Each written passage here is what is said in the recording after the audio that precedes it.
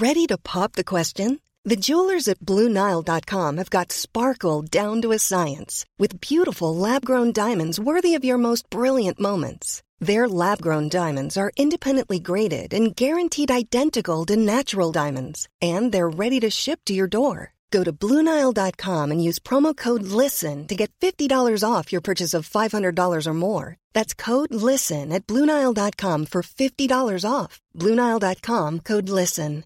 Hiring for your small business? If you're not looking for professionals on LinkedIn, you're looking in the wrong place. That's like looking for your car keys in a fish tank. LinkedIn helps you hire professionals you can't find anywhere else, even those who aren't actively searching for a new job but might be open to the perfect role. In a given month, over 70% of LinkedIn users don't even visit other leading job sites. So start looking in the right place. With LinkedIn, you can hire professionals like a professional. Post your free job on linkedin.com/people today.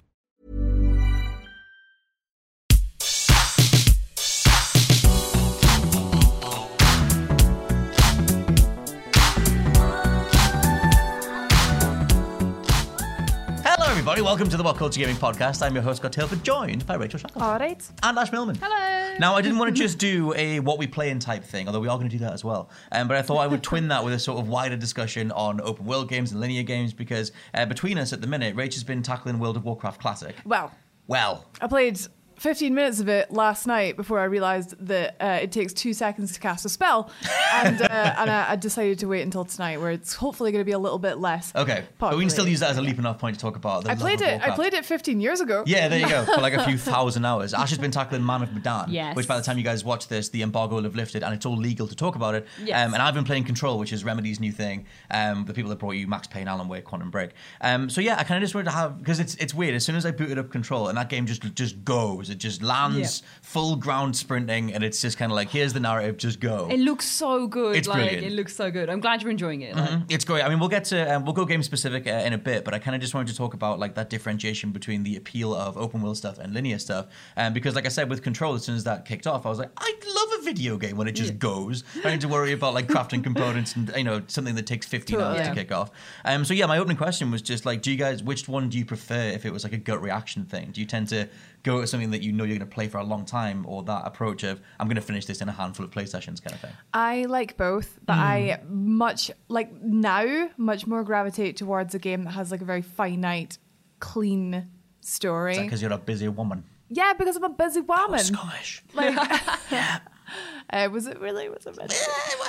But no, like for me, like I work obviously all week, and then I do streaming and stuff. So I'm just like, I want something that doesn't take too long to finish. So that's the camp that I'm in at the minute. But then I do play a ton of World of Warcraft, and I replay Dark Souls every 5 minutes. So I do like games that are like huge and open world as well. Yeah, I like getting lost in something that's massive and open world. But I think there's a weird thing because hardly any games advertise like how long the onboarding thing is. You only kind of find out like way after the fact, where like something like Final Fantasy 13, it's like, oh, it takes like 12 hours to kick in, or like Assassin's Creed Odyssey, or like whatever. And it's like these games that you need to know that going in, there's like a cushion before you actually get to the game itself. What do you think overall? Personally, I used to absolutely espouse my love for open world games. I used to love dropping a spouse into a casual podcast. I used to love them. Obviously, I talk about all the time loving Elder Scrolls and being well behind that sort of open world game, but big buts. The genre is just a bit dead for me now. Nice. I personally feel like I've invested so much time in like those like single games that are so massive and wonderful and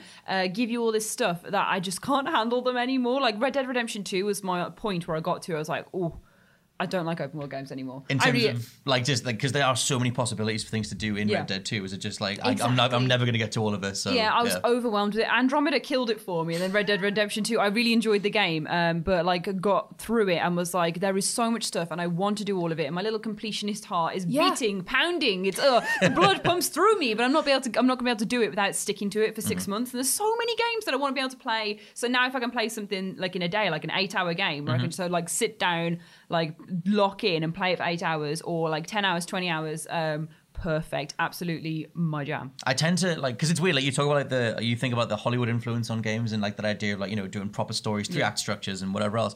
Like I like that. Like you said, like I like being able to sit down and know you're going to see credits. I don't know if you guys do that when you're buying stuff. If you're like, I'm never going to finish this kind of thing. It does influence what I buy and don't buy, because for the longest time I was like, oh, I probably won't even bother with Red Dead 2. Yeah. Right. I only ended up getting it because Mike wanted it. At the end of the day, like, so I was like, we ended up getting that. But like I personally was like, it's too big. There's no point. I'll never get to the end. I've got no time. I'll never skin all these hogs. Yeah, no, like There's a lot of hogs to skin. There's a lot of hogs, a lot of skin. A ton. Your horse can only carry so much, so you got to go back and forth, carry all the hog skin. But yeah, something like Red Dead 2, I mean, they, like, Rockstar doubled down on that stuff, like, so much, where it's like, you could spend, like, a couple 100 hours just in the opening chapters. I think when you mentioned Skyrim there, you kind of, I wonder if it's because Skyrim for us was our first big, like, holy crap, let's get absorbed in this. So we're sort of like burnt out on it. But the generation slightly below us, maybe Red Dead, this is their thing. And like open world games still have like a massive appeal and a massive like potential to be everyone's game. Like for every individual young gamer, that could be their game. Whereas like I think Skyrim was ours. Yeah. Oblivion was the like starting point. 100%. And then of course World of Warcraft as well. I think a lot of people remember that first game they like fully got lost in. Yeah. Because it's weird to talk about like Skyrim. Like it was only when I played Skyrim, I sort of like, or any game like the big sort of fantasy thing, I tend to like imagine a character from the ground up and I play them as a completely like separate entity. Whereas like when I bought Skyrim for the 50th time on Switch, I was like, I'm actually going to play it like me. Like what would I do in this scenario? And it still kind of contextually fits or whatever. But I don't know if that's the same with it like you guys approach it. Because I was like, oh, like what would I do if I was living in this village? Like, oh, I might go and like try and smith something and take like a really easy quest from someone. I'm not going to go and kill a giant, but I'll do bit by bit. I tend to kind of do that in every single game I play. Where like as you kind of thing. As me, and the way I play these type of games is like, right, how can I get as powerful as possible in as short a space of time? Like that is how I've been playing Smithing Skyrim daggers. as well. Actually, there's something in that as well. You said about getting Skyrim on the Switch. I have given Skyrim the longest chance that I've ever given it since I got it on the Switch, and I can pick it up and put it down super easily. So I think there's something in that with open world games for me. Sorry, but playing a character, I always tend to do the same thing. I'll always be a good guy, or girl, and I'll always try and get ridiculously overpowered. This is because basically I was just going to talk about like infusing storytelling into open world stuff, because when they are so like disparate and open ended, like it's easy to just mess around in them. Like they can be big sandboxes. But does that mean you've never played Evil Shepherd in Mass Effect? Nope, I was Paragon. Out. I was Paragon. Never kicked anyone out a window. Actually, I wanted to bang Gaddis, so I did have a bit of renegade in me, because he doesn't like you if you're pure like good. You have to have a little bit of nasty in you. So I punched a reporter a couple times, and Gaddis gave me a little smooch. But that's about it. I think like that idea of sort of like, I think you were going to say something before about like the way that you play open world stuff, whether you play a character or not. Completely agree, but on the opposite, I always play as a dickhead. Like I always play as so you play as you then? Yeah, literally. I play as the most exaggerated version of me possible, where I'm like in real life, where I'm like, oh yeah, no, I can't really say that. But get in the game, I'm like, yeah, screw you, man. I'm gonna do this. I'm gonna kill all your chickens. Like I get in a proper like, I turn into like 12-year-old boy. I'm like, right. But I always play it how I want to play it. Like my version of Mass Effect, if we're going with that example, was always I was Paragon to all my friends, and then Renegade out. So Paragon in the sheets, Renegade in the streets, and that was the way I played it. And I feel like that's how like I would want to be, how my like fantastical image of myself would be like in these games. Like I like doing it that way, but I guess that is kind of playing a character rather than pure this is me in the game. Because that's what I was thinking. Like as games have gotten bigger, and like like I keep citing Assassin's Creed, because for me that was like the tipping point of Ubisoft going like, we're going to put all this money, all this time and R&D and everything into making the biggest play space ever, and no one will ever see every inch of it, but at least people can play it for thousands of hours. And that kind of like held true. Like Odyssey is one of the most played games of the last few years. But like, do you kind of find that you need to, like, how much kind of drive do you have when you play these kind of games? Like, can you enjoy the mechanics? For me, I need a reason to keep going, which is that's why I gravitate more towards linear stuff. With open world games, the reason I've gone off them is because I have the mainline story that I want to get through. Obviously, why you buy the game and driven to, but then everything else I pick up, I want to complete. I want to see everything. I want to do everything. Like I'm driven to every point of the map, and it exhausts me, and it wears me out. And I think that it's wonderful and great, but then you get faced with so much filler and not enough killer, as I was saying earlier. I was going to say the opposite of Sum 41. You get faced with all the filler, and you're like, this is put in here to pad this out, and I'm still going to do it because I'm a little podcast-friendly word, but like consumer. Yeah, exactly. I'm a little consumer of the content. But yeah, so I will still do it all, but it will grind on my patience. I always find I need a break from a game, like if I'm just gaming after I've done an open world game. Like I'll get through an open world game because I will have put all of my time, effort, energy into trying to see everything. I need like a week off. I'm like, oh no. Do you have the same thing, Rach, in terms of like main content, side stuff and everything? Yeah, totally. I feel like there's everything needs balance. I love games like this. I love just playing. I played Spider-Man for a good few sessions where I literally just swung about and got all the collectibles. Yep. So I guess that kind of counts as like open world kind of. But then I also love just having a 3-hour window where I can sit and play an indie game and play it from start to finish. So I think it's good to have it in balance because both are very good.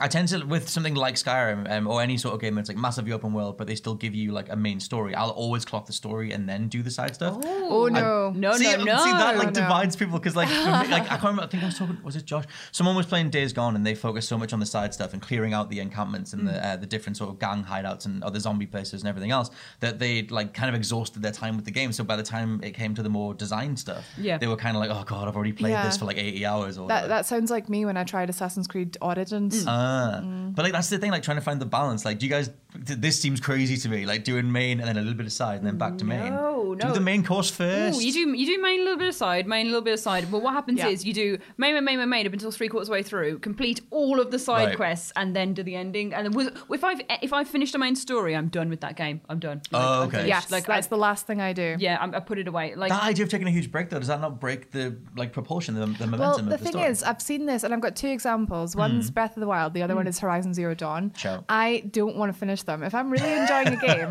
when I get to the point where it's like almost done, and I can sense it's almost done, I deliberately put off the main quest. Right. I don't want it finished because when it's finished, it's done. Right, Game's okay. over. See, whereas me, I'll get it done and then assume that there's an end game. Like sometimes I'll Google it to make sure I can actually keep playing when it's done. Mario 64, which is a ridiculous example, but I just finished it this weekend, 33 years later. Did you get 120 I did. stars? I got 70 and then I beat Bowser. He can suck it. He sucks. You should definitely get 120 stars. Bowser, right? If you haven't played it, he pops up. I mean, I know everyone knows this, 1996, but he pops up and he's like, "Oh, get 50 stars and you can fight me for the last time." I got 50 stars. He's like, "Actually, I was kidding. It was 70." I was like, "What are you?" I know you're evil, but good lord, I had to go back and get 20 more.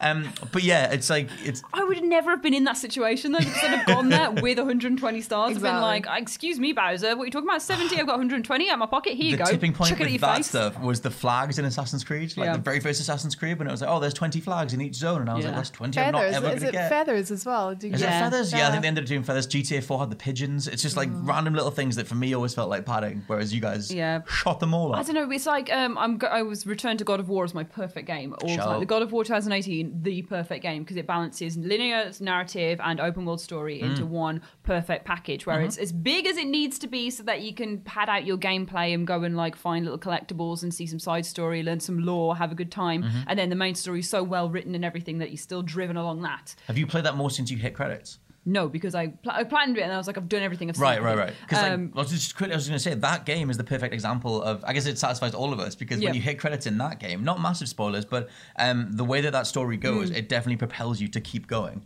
Like you are Kratos and Atreus. You have there's a reason that you guys like story wise you should keep going. Like I like that they roll together the mechanic side of it with like the story itself.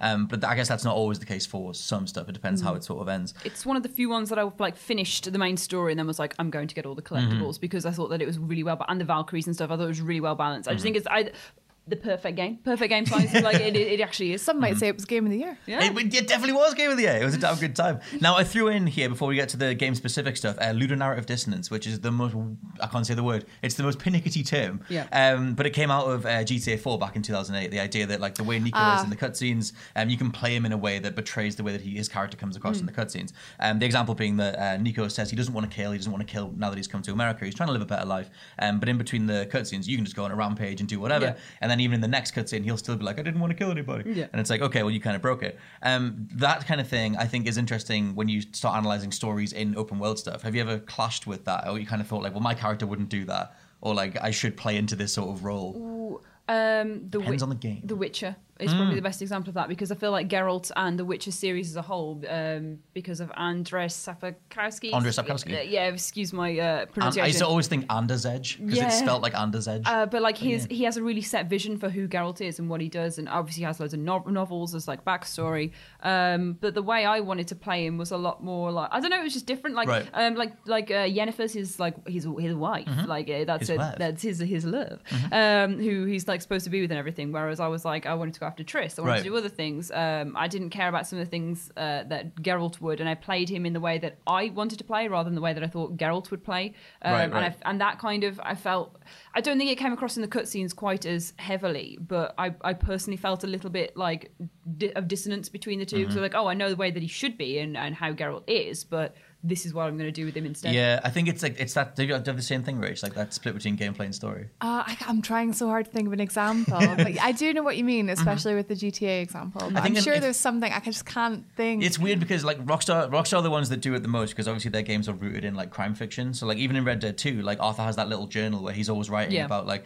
I was brought up and I'm trying my best to be quite peaceful, and like his entries do change depending on how you play, but like there is that sort of idea of the game is serving you up a character, but trying to write someone that would make sense like with open world chaos, in as much as they're also trying to deliver something. I always think for Mass Effect, like Mass Effect 3, I always thought was really weird, because it's like you're trying to save the galaxy and like you have this sort of driving force to do stuff in the cutscenes and everything, but then in gameplay you can just go and do all fetch quests and just kill time, and like for me like things like that kind of breaks the immersion. But I think that's one of the risks that they run with like more open worlds. Cool fact, a crocodile can't stick out its tongue. Also, you can get health insurance for a month or just under a year in some states. United Healthcare short-term insurance plans, underwritten by Golden Rule Insurance Company, offer flexible, budget-friendly coverage for you. Learn more at uh1.com. It's that time of the year. Your vacation is coming up. You can already hear the beach waves, feel the warm breeze, relax, and think about work. You really, really want it all to work out while you're away. Monday.com gives you and the team that peace of mind. When all work is on one platform and everyone's in sync, things just flow. Wherever you are, tap the banner to go to Monday.com.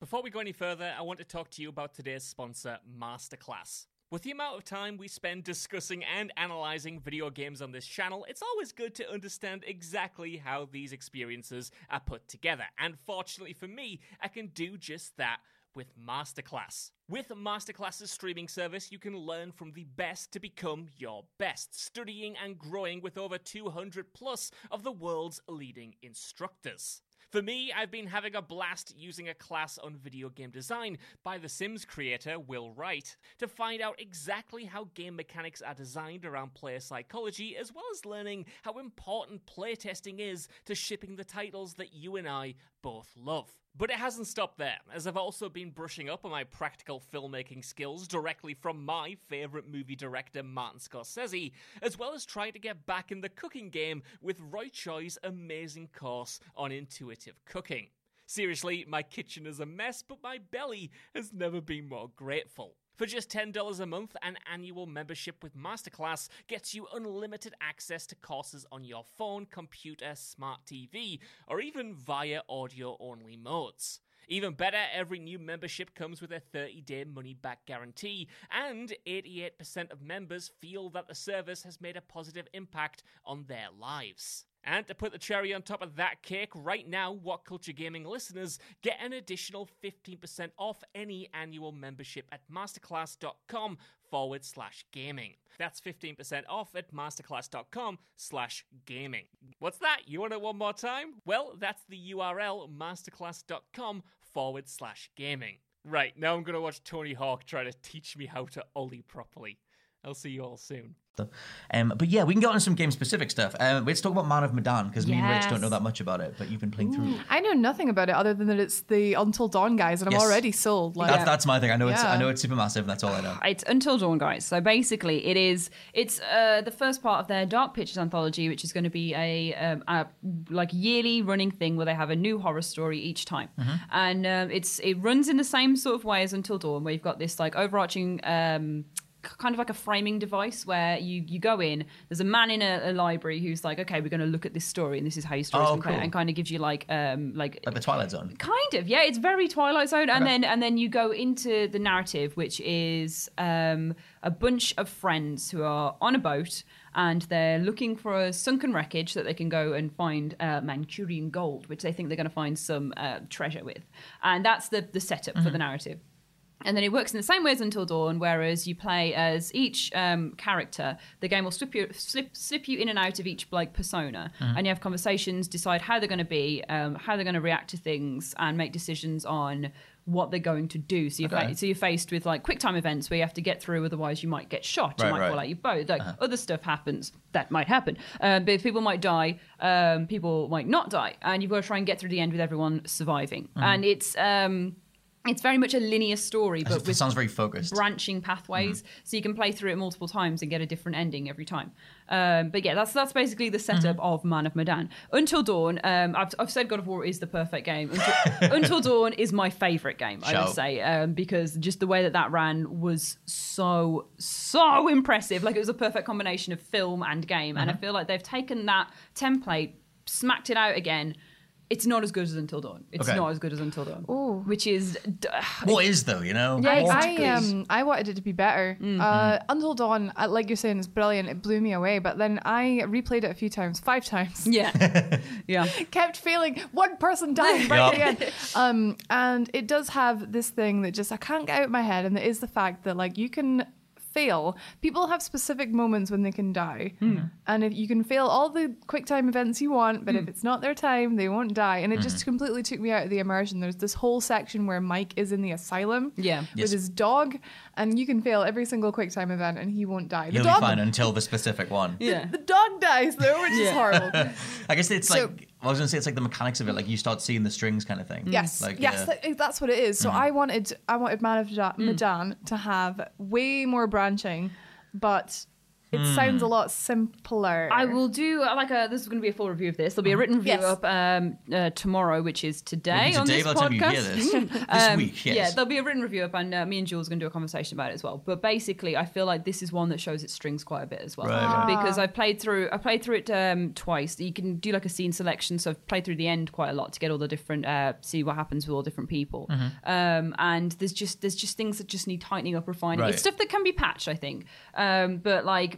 In terms of I was going to say, like, in terms of like a method of storytelling, like it's effective in terms of like assuming you believe in the characters, you like there is like narrative propulsion to it. It's wonderful the way that it plays out with like Until Dawn. You get shown a character, you get 3 of their main characteristics flash up on screen as the way that they are generally. So you can play as them, or you can go against their normal personality and do different things and see how that interacts with the people, which is a really interesting way of doing it. It's very much like reading a book. It's literally the choose your own adventure book, and you can skip ahead and read what happens and go back and do it again. All that sort of thing. I like that. Yeah, it's a wonderful framing device, and I think it works really well for games. And I think Man of Medan is the shortened version of Until Dawn as well, so it's a lot quicker to get through, which I think works incredibly well in its favour for this format of storytelling. Right, yeah. I wonder if they want people to have like a more specific experience, because Until Dawn is known for being this big sprawling thing. Yeah.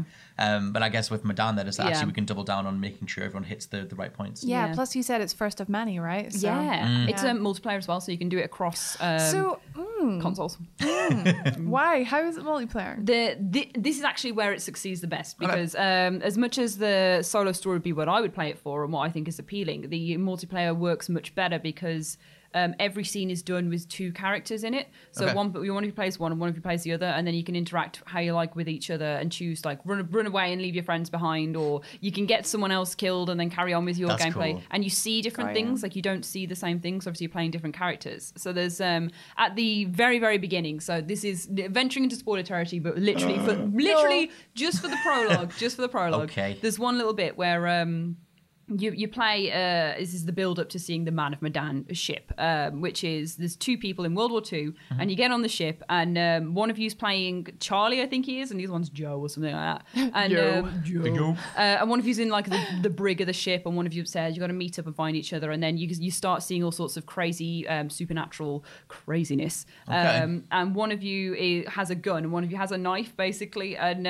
there's all sorts of outcomes that can happen where you can choose to hide with the one character, and if you hide, maybe you'll get shot with this friend because he can't see Right. you, and all that sort of thing. But like you don't know what's happening until the whole like scene is that. played out, sort of thing. See, they did a little game called Hidden Agenda, like a couple of years ago. It was like a detective, like thriller type thing, and they kind of touted that as like, okay, one of you is the killer. It's Yeah. like you play with your phones, and it was like 4 people or 5 people could play at once, and then one of you would get messages on your phone telling you that like you need to like direct the conversation in a certain way. Yeah. And I love that idea. I like them playing with that stuff more. Yeah. It sounds way more focused than that. It sounds like they have more specific examples. Of It just reminds me of how fondly I look back and remember playing through A Way Out. Yeah, yes. Way Out. That It's kind of so like, good. yeah, it's really, really good. I feel like that was like the next stage in like, hey, remember how good like multiplayer is? You want to play through a story with a friend and not Yeah. just like go and mindlessly shoot a few guys and level up. Plus, like in A Yeah. Way Out, like the Joseph Fares was like, I recommend, or nigh on demand that you play it on a couch. Like, get someone that you Yeah. care about and play it on a couch. I like that.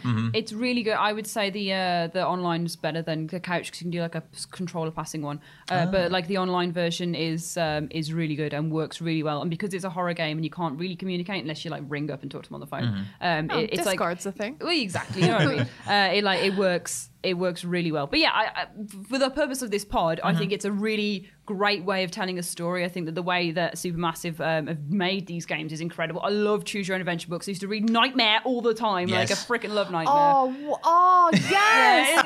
yeah. So the TV show, like the way that they've channeled that into a game, and the replayability of it, I think is really good. I think shortening that to like a bite-sized chunk that you can get through in a couple of nights or whatever is great. Because I remember 2012 was when The Walking Dead sort of came in, like Telltale, that massive boom. Yeah. Like they'd done Back to the Future and Jurassic Park and stuff before then. Well, they'd done Jurassic Park before then, and then Walking Dead blew up so much, and then we had all these kind of like a lot of influence kind of came from them. We saw Life is Strange, and then Supermassive had Until Dawn. But I feel like right now there's only really like Don't Nod with Life is Strange, and then Supermassive doing Medan that are carrying the point and click stuff forward. Yeah, I'm glad they are though. Oh yeah, and like on the Needs scale it. that they're doing it. The next one down we had is the World of Warcraft Classic, which like is kind of the opposite, but like I wanted to just talk about Yeah. like what brings you back into it. Like it's that idea of building Yeah. a character and doing all that stuff all over again. I mean, the thing is, obviously, with WoW Classic, is it was 15 years ago. So, like, first of all, you kind of notice, like, I know, like, Lord. so many people, though, like, it's this sort of thing within the WoW community before obviously they announced Classic, that you'd have the nerds who were like, oh, I was one of them,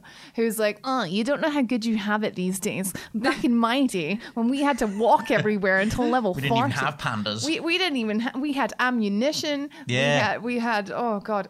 So, WoW Classic, lots has changed in 15 years, and people are sort of finding that out now. But the thing is, it's so cool. It's like, I said this earlier to the guys, I was like, it's funny, the one thing that will probably and can probably kill WoW is WoW. Like eats its own tail kind of thing. Suddenly, everyone is so like interested in World of Warcraft again, and I love it. So the only thing is, though, I've been playing this game for 15 years. I've got 15 years of investment on it, and now I'm starting all over. I was going to say, because if you're again. starting all over again, do you find yourself settling back into how you played it back in like 2004? I will or- be doing the exact same thing, Right. probably. Doing absolutely every single thing, just going to like random zones, getting lost, and just enjoying playing with friends again. It's completely like, it's so sandboxy. Wow, because you can't do anything very fast in Classic. Right. Everything takes forever. Does that help though? Because I mean, like that's the version that like the whole world fell in love with. Like that was Yeah. when the South Park episode came out after it, and like Yeah. that was the thing. peak. Yeah. Yeah, I think that was South like Park peak peak. Warcraft. Well, I would actually call peak Warcraft Wrath of the Lich King. But Ooh, oh yeah, of course. Yeah, okay, definitely okay. Wrath of the Lich King. That's when they had like their 11 million subs, Right. or something. But no, Classic obviously did something right because it sowed the seeds, and then they had they had the player base to then do the expansions for it. So But like going back to it, like obviously you got the old school graphics and stuff. But like you said that like it looks awful, man. Hey, I'm game for some old school stuff again. Mario 64. It's so just. I mean, look at games like Minecraft, like old school graphics. Like they work. Like people can look past them. And with a lot of people, it is the nostalgia. It is the oh my god, yeah, this is what humans look so. They used to have 3 polygons for faces, Right. Whoa. and it's like, and even just things like my quests no longer show up as highlights on the map anymore. Right. I need to read my journal and figure out where to go for this quest. I've gone like so like back and forward on stuff like that, where like I think that the worse the graphics are for the most part, especially when we were kids, your mind makes up the distance. Like you didn't look at it in a way that went like, oh, there's not enough polygons in that character model. You just saw them as that character and you just went forward. And like for me, that kind of, I don't know, like over time made me like love those games and like love those worlds and stuff. Like if you go back to like old school Warcraft, or if you look at like if you search like GTA San Andreas, it's like if GTA San Andreas map from the sky or whatever, you look at those maps, those worlds, they are super small and they're quite blocky and whatever, but we remember them as like cities and worlds and realms and whatever. Like there's something about actually de-resing it that I think makes your mind make up the distance, that makes you love it even more. So, which I guess works for in Classic's case. There's something in this whole thing as well, is like what's fascinating me these days, because I surprise myself with this whole like wanting to replay games that I already know inside out. Like, why do I do it? Why do we all do it? I just spent the weekend playing GTA 4. So. It's nostalgia, isn't it? It's love, it's joy. Going back to what it made you feel. In this world where we've got Man of Medan and Blair Witch coming out on the same day next week, why am I going to be spending next month playing WoW? Like, of all, oh God, it's going to happen. It's the power of nostalgia. Speaking of which, I love Remedy, and you guys will know them from Max Payne and Alan Wake and maybe Quantum Break. Now, we have another video on the main channel that me and Josh did where I just shouted at him about how much I love this game. But I wanted to bring it in mainly because I've been playing it since midnight last night, 2 nights ago for you guys. But because it kind of straddles the line between both. It has like really over narrative mechanics, narrative presentation where the game just starts, it goes from like a cut to black, and your main character, Jesse, just says, why did you bring me here? Just out loud. And I'm going to leave it as vague as possible, because I think the part of the reason I adore this thing is that it's kind of this slowly drip-fed, like macabre horror thing. It's great. And so you turn up at this place, it's the Federal Bureau of Control, and she walks in through the front door and everything's abandoned. It's this big kind of, open office block type place. You just start walking forward and exploring, and eventually you come across a janitor who's like, oh, you must be here for the interview. And then you go through and you start talking to different people. And you have that initial sort of narrative drive where you get given your name and the reason you're there. Or Jessie says to herself the reason that she's there. And then you sit down with it, you start finding other people in the building, and you kind of get more of a reason as to what happened there, why is it abandoned, what were these people looking into, and whatever, and it all kind of goes from there. But gameplay wise, it's a Metroidvania, and you have it's all set in one building. It's kind of like Die Hard or whatever. And so like it's kind of like a Metroidvania where some buildings are locked off with different key cards, and maybe you need to get this weapon to go to this next place. So you kind of have this initial like burst of like, okay, it's a mystery and I need to know why I'm here and I want to know the next thing. But you're only going to really figure out the full ramifications of what's happening by going to every single location and reading every single document that's on every single wall. So for me, like that's the perfect blend. And as soon as it started, I was like, oh, I've missed a game that just hits the ground going. And so I kind of found myself, like I said, playing until like 2 a.m. or whatever. But I guess it's just that wider sort of conversation on like how do you split the different elements. For me, I love this stuff, and I love the way that they like roll everything out. But I don't know when the last time was that you played something that was modern, where you were like, okay, this is trying to tell a story right from the get-go. It's not necessarily too bothered about open world stuff. I've been playing a lot of Remnant, and I feel like Remnant is kind of doing that as well. It has like the people like myself who are maybe a little bit more interested in just getting straight to the gameplay can do that, and people who like to get really lost in a world and learn about all the story and all the characters can do that as well. You can sort of pick how deep you want to dive.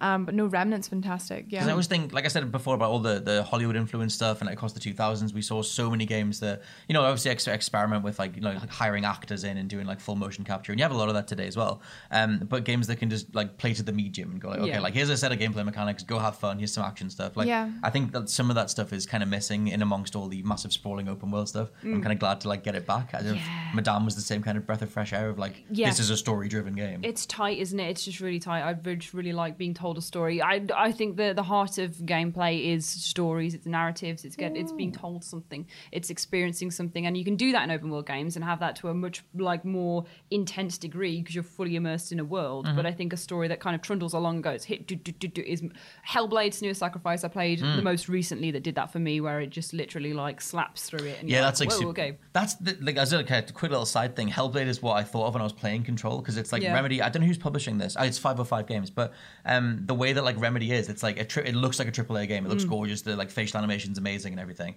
but it has such an indie soul where it's like so far up itself, and I'm totally game for that. And it's like it reminds you what Hellblade was, because Hellblade was this very specific story that like any major publisher wouldn't have latched onto, and it's like that, like they obviously had to pitch it as like, we have this heavy gameplay side that's going to sell, it's going to be in the trailers, but we want this like really moody narrative stuff too. So for me, I like both. Love it. But yeah, one of the final things is just Hideo Kojima was talking about when he was making Metal Gear Solid 5, and with Death Stranding as well, he's like, once you go open world, you don't go back, and like that kind of thing. So I was going to end on saying, do you think the industry should go back, or do you like where we are at the minute? Well, I'm going to reiterate what I said about balance. Open world games are great, and I love getting lost in them. But story-driven games are good too. Yeah, I like a bit of both. I think it's rare. I haven't had an open world game blow me away like a story-driven thing has. Like something like Celeste, or like even the opening couple hours of Control has really got me in a way that no open world game has recently. Breath of the Wild. So good. Yeah, you might be wrong. I might take that back. That was 2 years ago. I don't know. Breath of the Wild was a damn flawless. Story-driven games always tend to be like they resonate more. Whereas with like massive open world games, you'll always get a lot of people saying, "Oh, it was too big. I didn't do everything." Like when you design it that well in Breath of the Wild, when you finally make it to the castle and you know that you're prepared to finally fight Ganon, and the score comes on, that might be the best thing that's ever happened to me. Yeah, I like that a lot. And he's married. Yes, I know. I have to compare to the highs of life. You would like all the open world aimlessness to just go the side a little bit. That's exactly. I like open world games. I like them, but I can only do one every year or two. Maybe that's what it is. Yeah. Like, and so what I want is for open world games to be AAA titles that come out once a year in a big like landmark events. Like Cyberpunk is the game that I'm most excited for, realistically, and that is a massive open world game. So I'm not writing them off completely, but I need like one landmark event a year of them, and then story driven games would be my ultimate preference. I do really like a story-driven game that I can get rattled through and maybe do again if I really like it. Yeah, I was going to say, I like the satisfaction of knowing that you've seen a whole thing through. Yeah. And it's like, if you ration it out to something as massive as like an Odyssey or like a Division or Anthem or whatever, it's like a couple of them a year is a nice balance to the stuff that's more driven. But yes, let us know what you think down in the comments below. Are you a fan of open world stuff or more linear stuff, or do you like a balance of the two? For now, this has been the What Culture Gaming Podcast, and I've been your host, Scott Tailford, joined by Rachel Shackleton. Thanks for watching. And Ash Millman. Yeah, well, did you just welcome me? And we'll catch you next time. Cheers. Bye.